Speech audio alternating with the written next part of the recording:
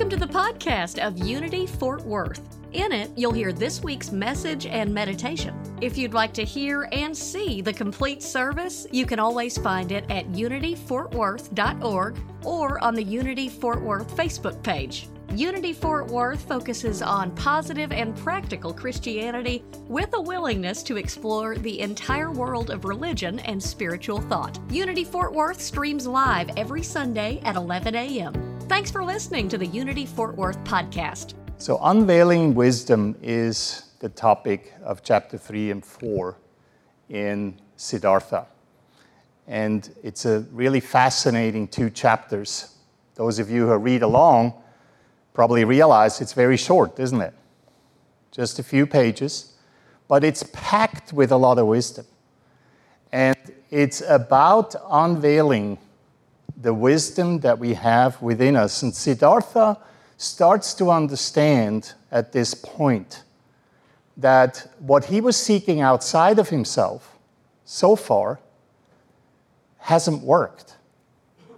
He needs to start looking somewhere else. And so far, he has left his cocoon of a perfect life, right? He has decided to leave with his good friend Govinda and go into the woods to live with the samanas, the ascetics, for a number of years, anywhere between 3 and 7 years, according to the scholars that study the history of the Buddha. And at some point, at the end of chapter 2, there is this word of Gautama, who is called the Buddha, the enlightened one, which is probably very strange for some of you to hear. Wait a minute, Siddhartha is still becoming the Buddha, and now we're talking about the Buddha, right? Anyone was surprised by that? That all of a sudden there was a Gautama, a Buddha, an enlightened one that was before the enlightened one. But it's actually not that. If you're familiar with Hindu scripture, Buddhist scriptures, you will actually recognize that in Eastern philosophy, it's much more common to see those gurus, those spiritual leaders, actually having learned what they teach from someone else. There's much less the expectation that Siddhartha would have been born in this perfect light and he didn't have to learn anything. Whereas in the Western world, in Christianity, for example, it's a much more common way of looking at the life of Jesus Christ, that he didn't have to learn anything. He was born immaculately, right? And there was nothing that he needed to do in order to become who he then was, according to the gospel. So we have here Gautama, a simple monk who had a following. And as it was tradition back then in northern India, those monks usually would be dependent on whatever the people in the villages would give them to eat. That is still tradition to this day in many orders, in many monk orders in India, Pakistan, or in other areas, Tibet, where if someone gives up his whole life, they would dedicate it and they would surrender to whatever they're given every day. They would just go into the village, have a little bowl, and whatever the villagers were able to spare, they would get. And that's all they're getting to eat and drink that day. And Gautama was exactly like that, and he lived that lifestyle. He did that with his following. He had rather a large following. And the 2 samanas, that's referring to Siddhartha and Govinda, his friend, they realized that there was something special about Gautama. He had this perfection of calm, quietness of appearance. There was no searching, no desire, no imitation, no effort to be seen, only light and peace. Resonates, right? Resonates with many of us. Those of us who studied under some of the Eastern philosophies are very familiar with this idea because that's exactly how we would recognize a Maharishi, a great teacher, a spiritual leader. But even in the Western world, If we think of Jesus Christ, if we think of Abraham or Jacob, any of the great spiritual teachers, Muhammad, may peace be upon him, anyone really that we recognize, we kind of are recognizing them by these qualities. And aren't these qualities that we're looking for sometimes or all the time? Aren't these qualities that we associate with having that state of being awakened, being at perfect peace at all times? I'm making a lot of noise here today, so let's see if we can fix it. So here is, again, another picture. We can say it's Gautama. We can also say it's Buddha. It's kind of hard to tell, right? But it's very common that we have a spiritual leader that's recognized as someone who is awakened, has all these qualities, and then there will be these followers who would just follow him along. They will give up everything. They will give up their families. They will give up their possessions. And they will just follow along this one person and his or her teachings. Interesting enough, again, if you just noticed it, that's why I'm recommending reading it very, very slowly. You may have missed this one here. With a soft yet firm voice, the exalted one, that's Gautama, spoke, taught the four main doctrines, taught the Eightfold Path. Ever heard of that? Yeah, a few of you, right? That's actually known as some of the major Buddhist teachings, right? So we have the Four Noble Truths, dukkha, samudaya, nirodha, and magga, which is all about the truth of suffering, the truth of the origin of suffering, the truth of ending the suffering, and the truth of the path of how to end suffering. Four Noble Truths. That's why Buddhism is so much about suffering, trying to understand how we are in pain and what we are supposed to do with that pain. In Tibetan Buddhism or Zen Buddhism, it's very common to have the teaching of learning to stay with the pain, with the anger, with the regrets, with that which we usually want to run away from, to sit with it, and rather projecting it out to someone else, to actually embrace it to a degree that we lean into it and learn to be with it. That's all packed into those Four Noble Truths. And then the Eightfold Path, right view, right intention, right speech, right action, right livelihood, right effort, right concentration, right mindfulness, all comes out of that. That helps us to be on the path to end the suffering so we can escape samsara, the endless cycle of birth and rebirth.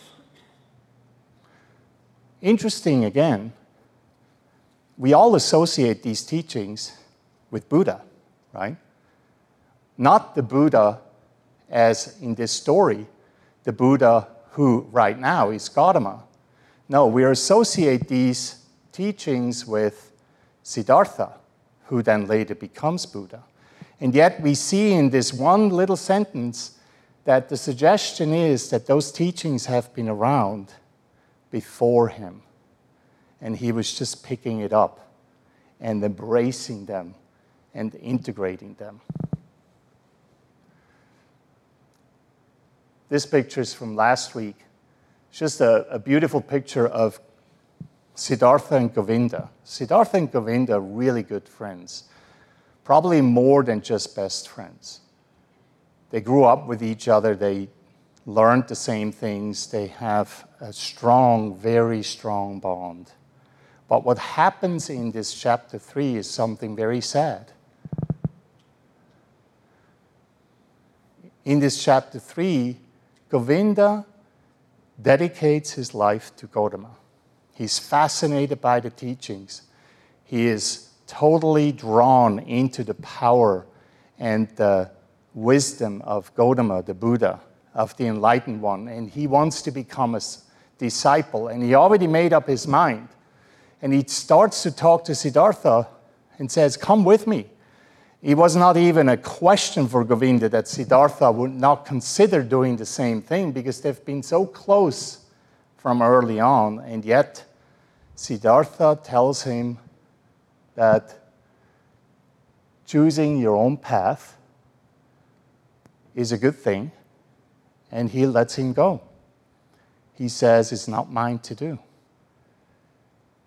He celebrates Govinda for choosing his own path, and he's telling him, I wish that you will go it up to its end, O my friend, then you shall find your salvation. That is probably one of the most compassionate things we can do in our lives, is to have someone who is so close to us that we cannot even think of a life without them.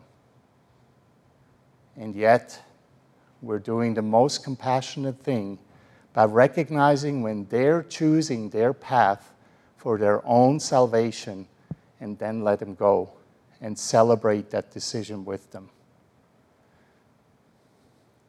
This part is very sad. It's sad for Govinda, also sad for Siddhartha. It's not that sadness is not part of this decision, this departure from each other. But at the same time, the truth that is behind those decisions is more important. And how often have we had to make that decision? Sometimes we were forced into that decision where it's taken away from us. We didn't have a choice. A partnership, a relationship breaks apart. We lose a job because of the economy and things like that.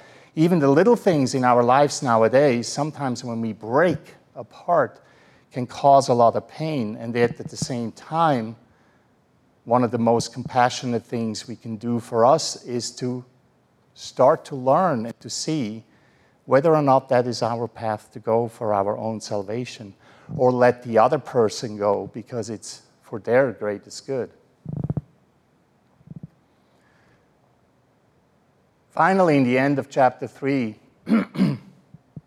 Siddhartha, in the book, he is alone with Gautama. Siddhartha is asking Gautama for an audience. And usually you don't really get to talk to the Maharishi that often. I remember in 2 years, I was kind of privileged. I had jobs that I had to do, and it was a little bit more often around my Maharishi, and I was able to communicate with him a little bit more often. But out of the 300-400 monks that we were, not many got to actually interact with him. It was rather seen as a privilege to even get some time with him. And here it's the same thing. He's probably surrounded by maybe not hundreds, maybe tens, 30, 40, 50 monks, we don't know. And yet Siddhartha asks him very kindly, would you mind if I talk with you? And he's sharing his concerns about the teaching. He's sharing that he thinks the teachings are wonderful, but there's also a flaw in them. And there's this interaction about the flaw, and yet he doesn't want to offend the Gautama. He doesn't want to offend the Buddha, but he clearly realizes that it's not his to do. And even more than that, he comes to the realization that nobody will obtain salvation by means of teachings. That is the clear realization that Siddhartha had. And that is something I believe we can learn, especially in modern times.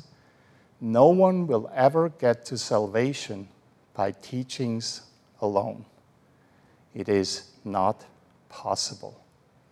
Instead, but to depart from all teachings and all teachers and to reach my goal by myself, or to die.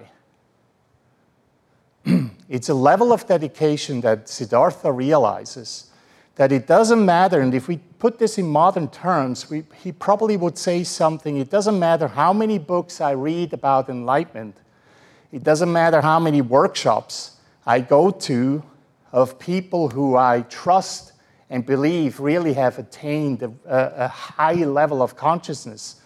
Let's say nowadays the Dalai Lama, Eckhart Tolle. It doesn't matter. Siddhartha probably will come to the realization. Nowadays, it doesn't matter how long I listen to Eckhart Tolle, how many books I read, or Deepak Chopra, whoever your favorite guru is, Brené Brown, you name it, right? It doesn't matter. It will not be enough. No teaching and no teacher. And I would include the church as well, and religion, and spiritual paths and communities.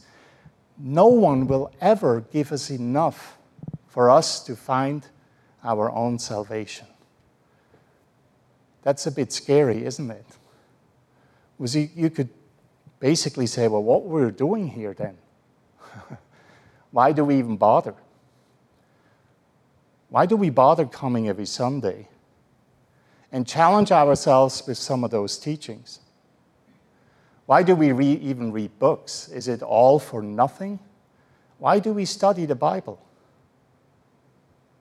Of course, it's not nothing. But unless we apply it, what we learn in our daily lives, unless we integrate it and bring it to a wholeness within ourselves, it's almost meaningless. And that's what Siddhartha comes to realize in this chapter 3. That as much as he loves Gautama, as much as he believes Gautama himself reached enlightenment, he is absolutely clear on that. He is the one, he's the only one he knows who has reached what he so desperately wants. As much as he believes that, 100% is behind that, he realizes at the same time it's not going to be enough. And that is the crucial point in his life, in his journey.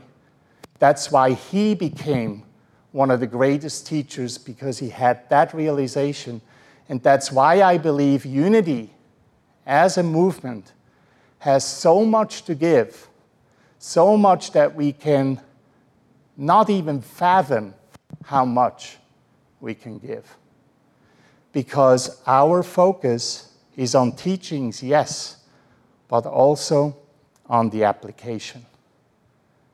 It's never enough in unity just to read and to gain knowledge, but also to embrace and use what we learned in everyday life.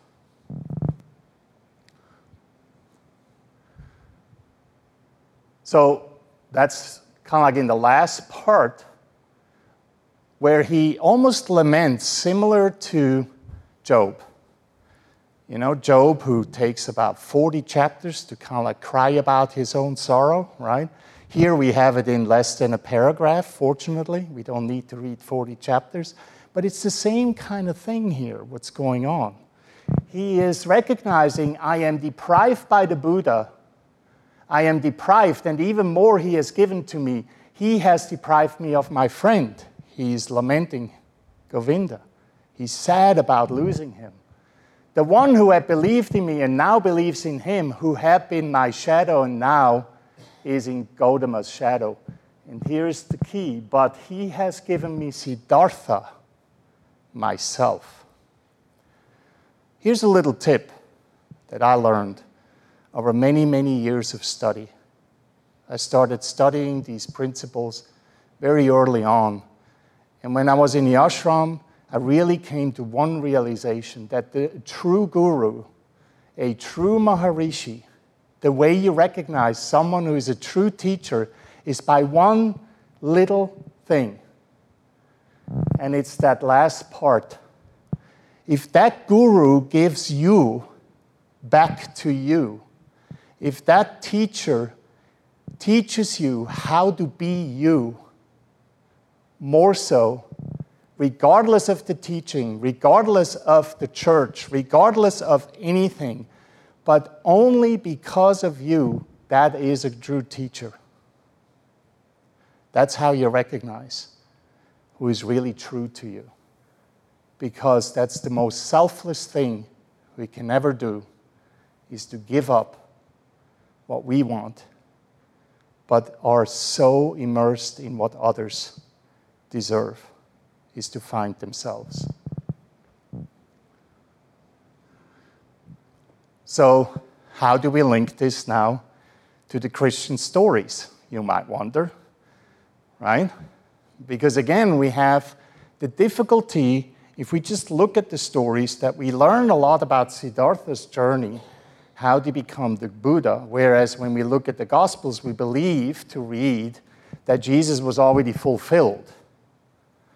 Well, here I'm telling you that this is not so. The relationship between Siddhartha and Govinda, and as you read the future chapters in this book, you will probably see this more and more, is very much like the relationship between John the Baptist and Jesus Christ. Remember, they're cousins, okay? They're only 6 months apart in birth. They're very close. They most likely grew up together.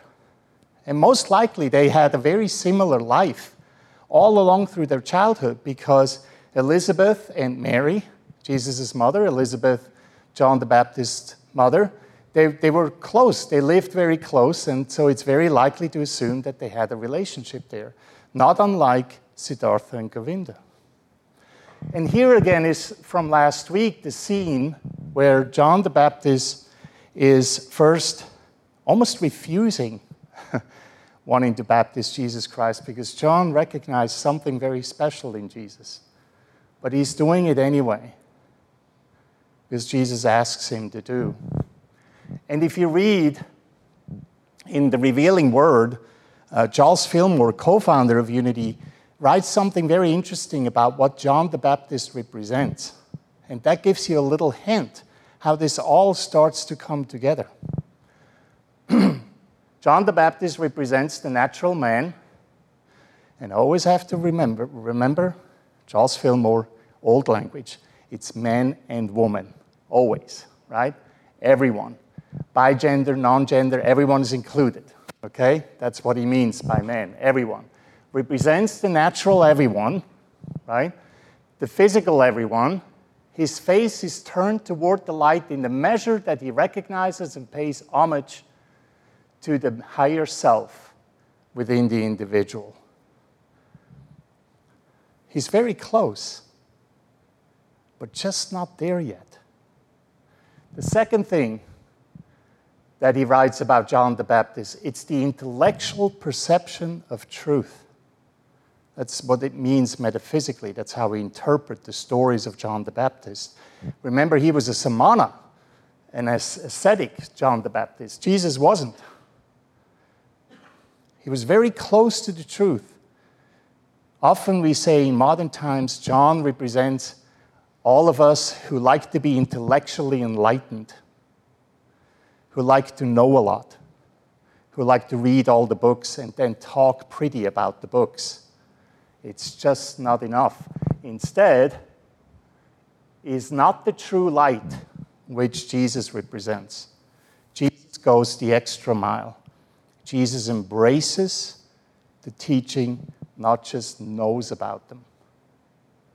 So you see here a very similar kind of dynamic going on, obviously in a different world, different ways of representation. And then here is the moment when John the Baptist baptizes Jesus, and the heavens opens up, and the dove comes down, and the voice speaks from the heavens, right? The heaven was opened, the Holy Spirit descended in the form of a dove. You are my Son, the beloved. With you I am well pleased.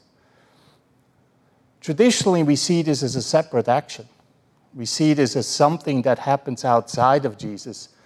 It happens in a way separate from us.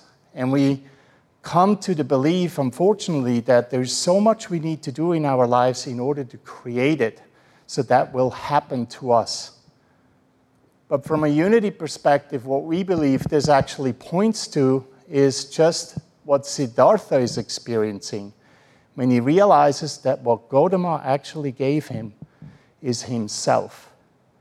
The baptism of Jesus is the moment when Jesus realizes truly who and what he was.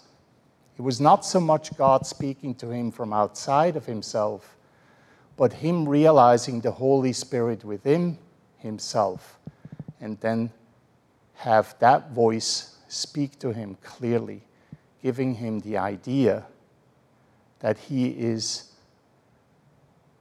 one. Charles Fillmore has more to say about that, about understanding. 2 ways how we get understanding. Either we use the guidance of spirit, or we blindly just keep experiencing, right? Ever done this in your life?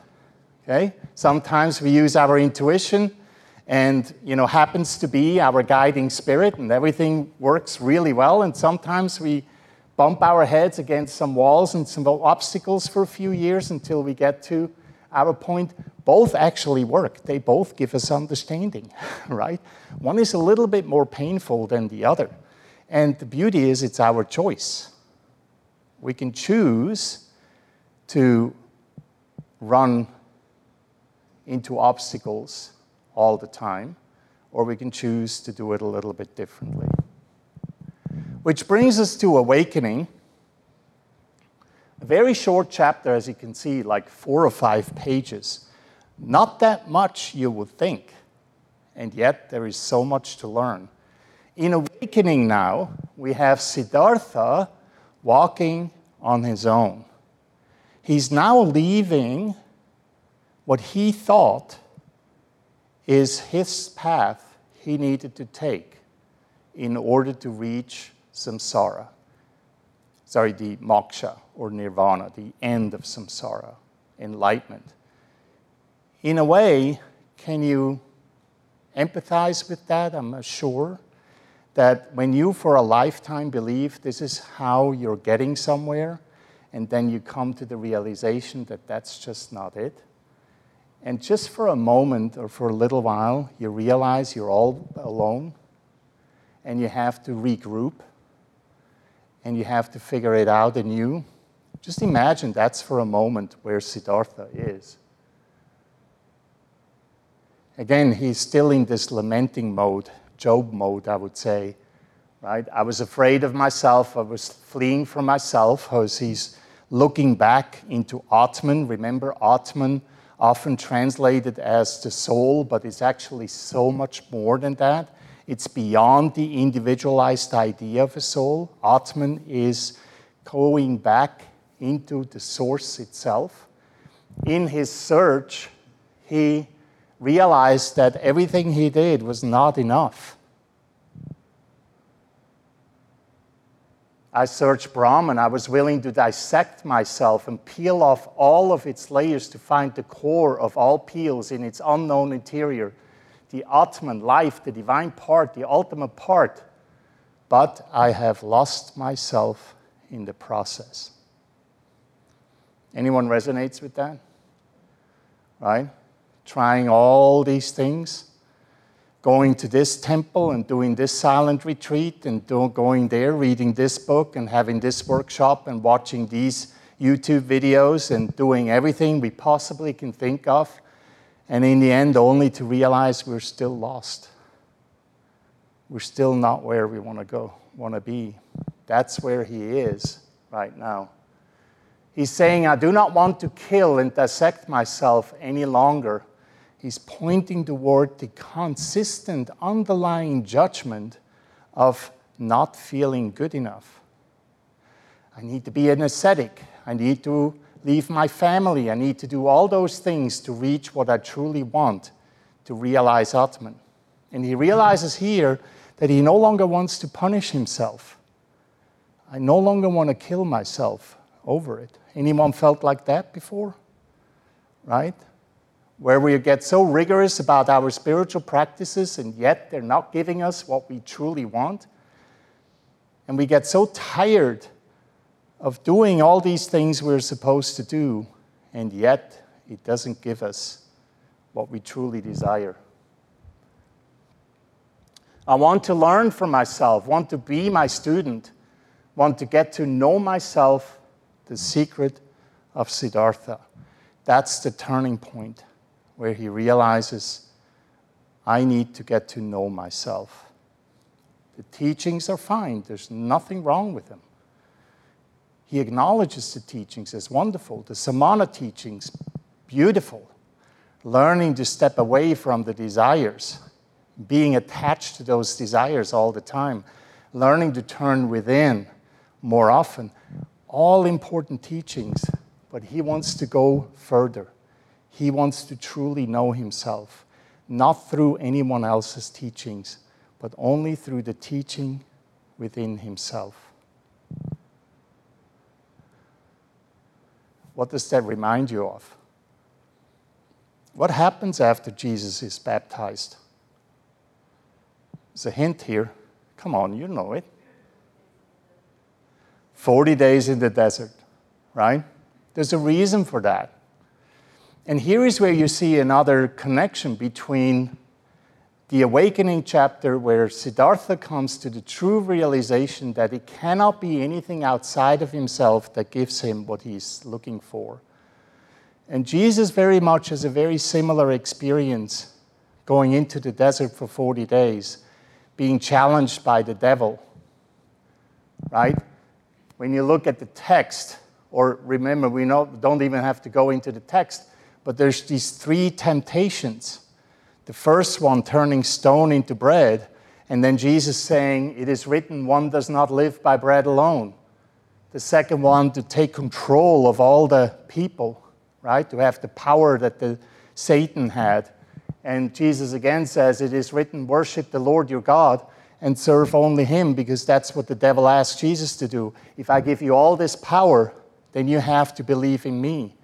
But Jesus said, no, I have to believe in God, which in other terms, in unity, we believe is the exact same thing as saying to believe in myself, my capital self. Take this in for a moment. To believe in God means to believe in my capital self. That is the teaching here. And the third one, throwing him off the cliff, throw himself off the cliff and then wait for the angels to grab him so he wouldn't die, right? That's just the third temptation. And he says, Jesus answered him, it is said, do not put the Lord your God to the test. All these things, in a lot of ways, are very similar to what Siddhartha is going through. They're no longer about the teachings outside of themselves, because we all recognize, even the most traditional Christian scholars will probably recognize that this is about an internal journey, that this is something that happens within us. Whenever we believe we're more powerful than we actually are, or when we are swayed to use our power in certain ways that are not aligned with the desires that we truly have in ourselves, all these temptations matter. And these temptations teach us something about ourselves.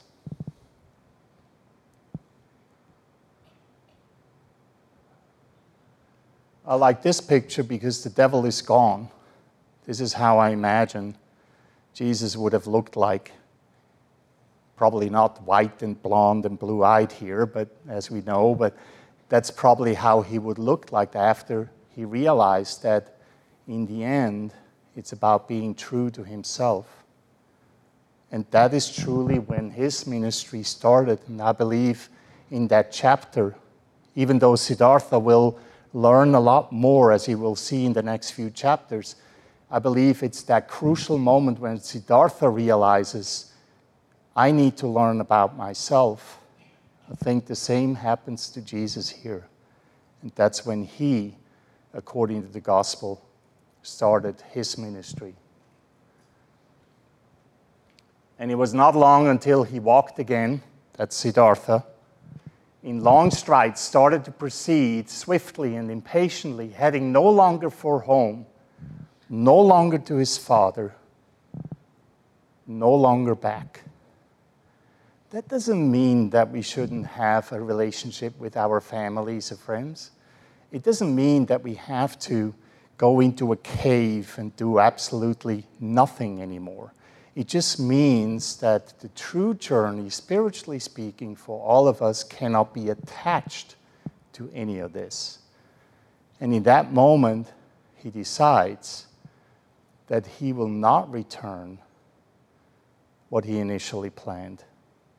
Not because he doesn't love his father or his mother or his family, but because he loves himself more.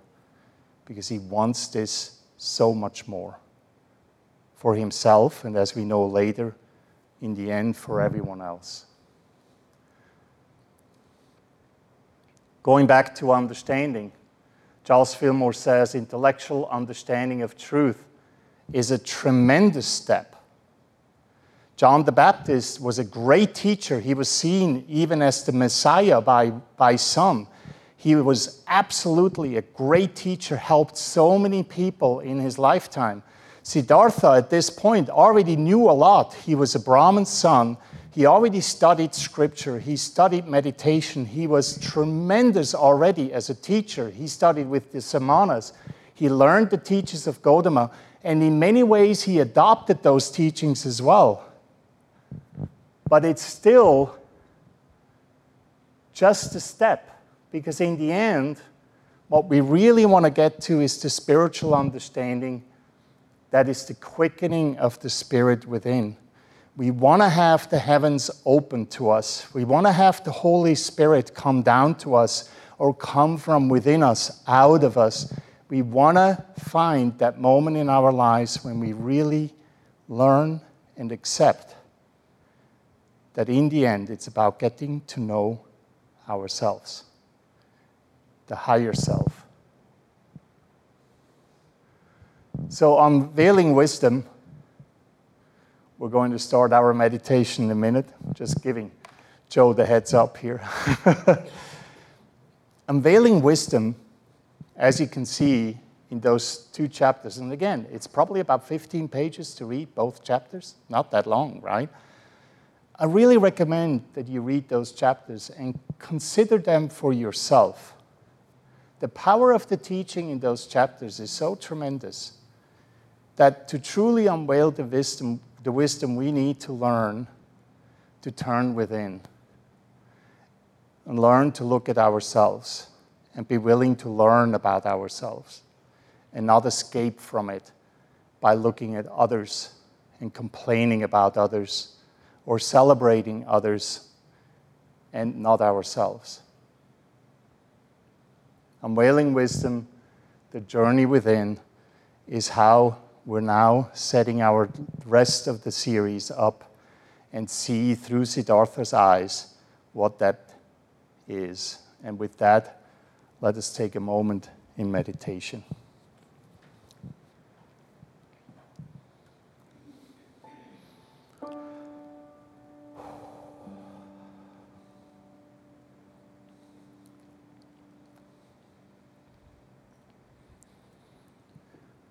So take a moment and breathe a little bit more deeply than you usually would.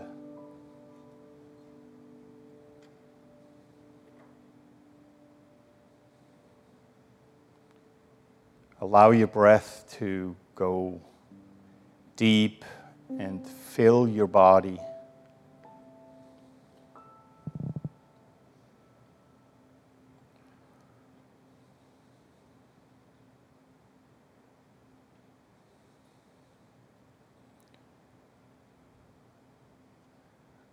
And literally now turn your mind and heart and turn it within. Close your eyes if that's comfortable for you. Lower your gaze. Allow your senses to turn within. Allow yourself for a moment to only focus on yourself,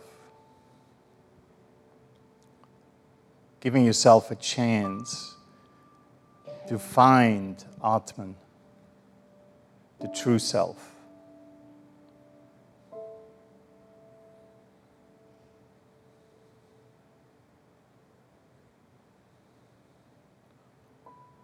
In this meditation, as we do it for ourselves, but we also do it in community, there is a chance for all of us to lift the veil of illusion. Lift the veil of Maya, allowing Brahman to be seen, the truth to be seen.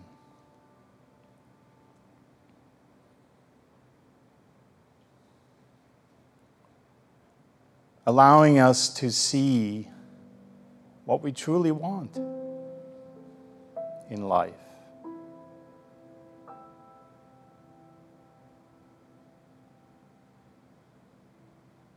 Allowing for a moment to paint the picture magically.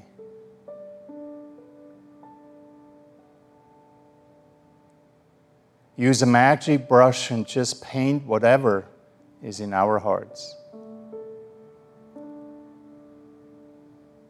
Just forget for a moment all the attachments and the responsibilities. Just put that aside for a moment. Yes, they're still there, and they will be there soon enough.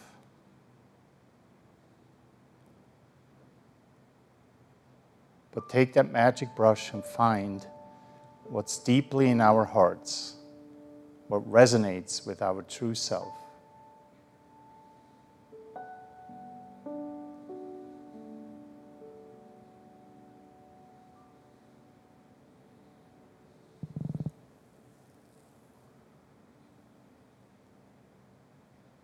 And then paint the houses, paint the locations, the countries,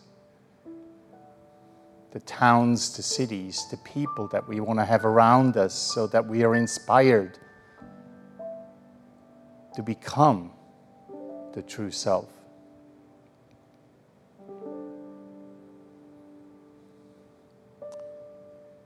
To embrace all the teachings that we have learned, all the degrees that we have mastered,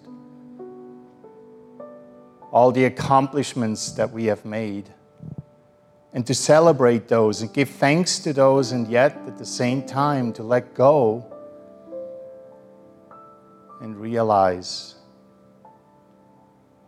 what we truly want.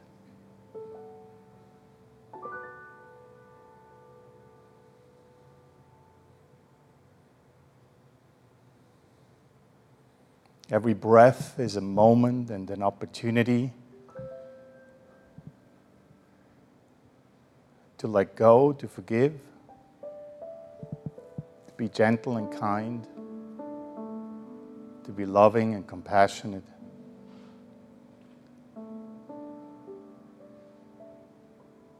Every breath is an opportunity to give thanks and allow the things in our lives to blossom, to shine, to be full and clear and beautiful and graceful.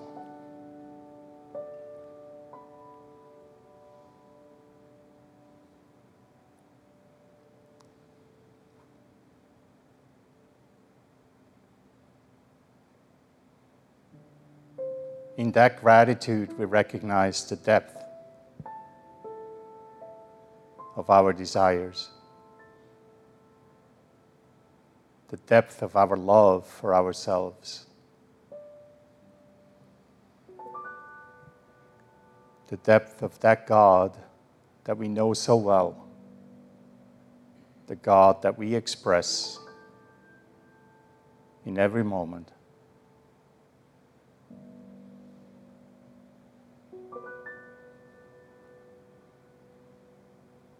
And we say thank you to that. Thank you to be alive. Thank you to be willing to be here today. Thank you to take a moment in quiet contemplation. Thank you for the teachings that inspire us. And thank you for the people that show us our path to our true self. And so it is. Amen. Thank you for listening to the Unity Fort Worth podcast. You just heard this week's message and meditation. For the live streams and more information, go to unityfortworth.org.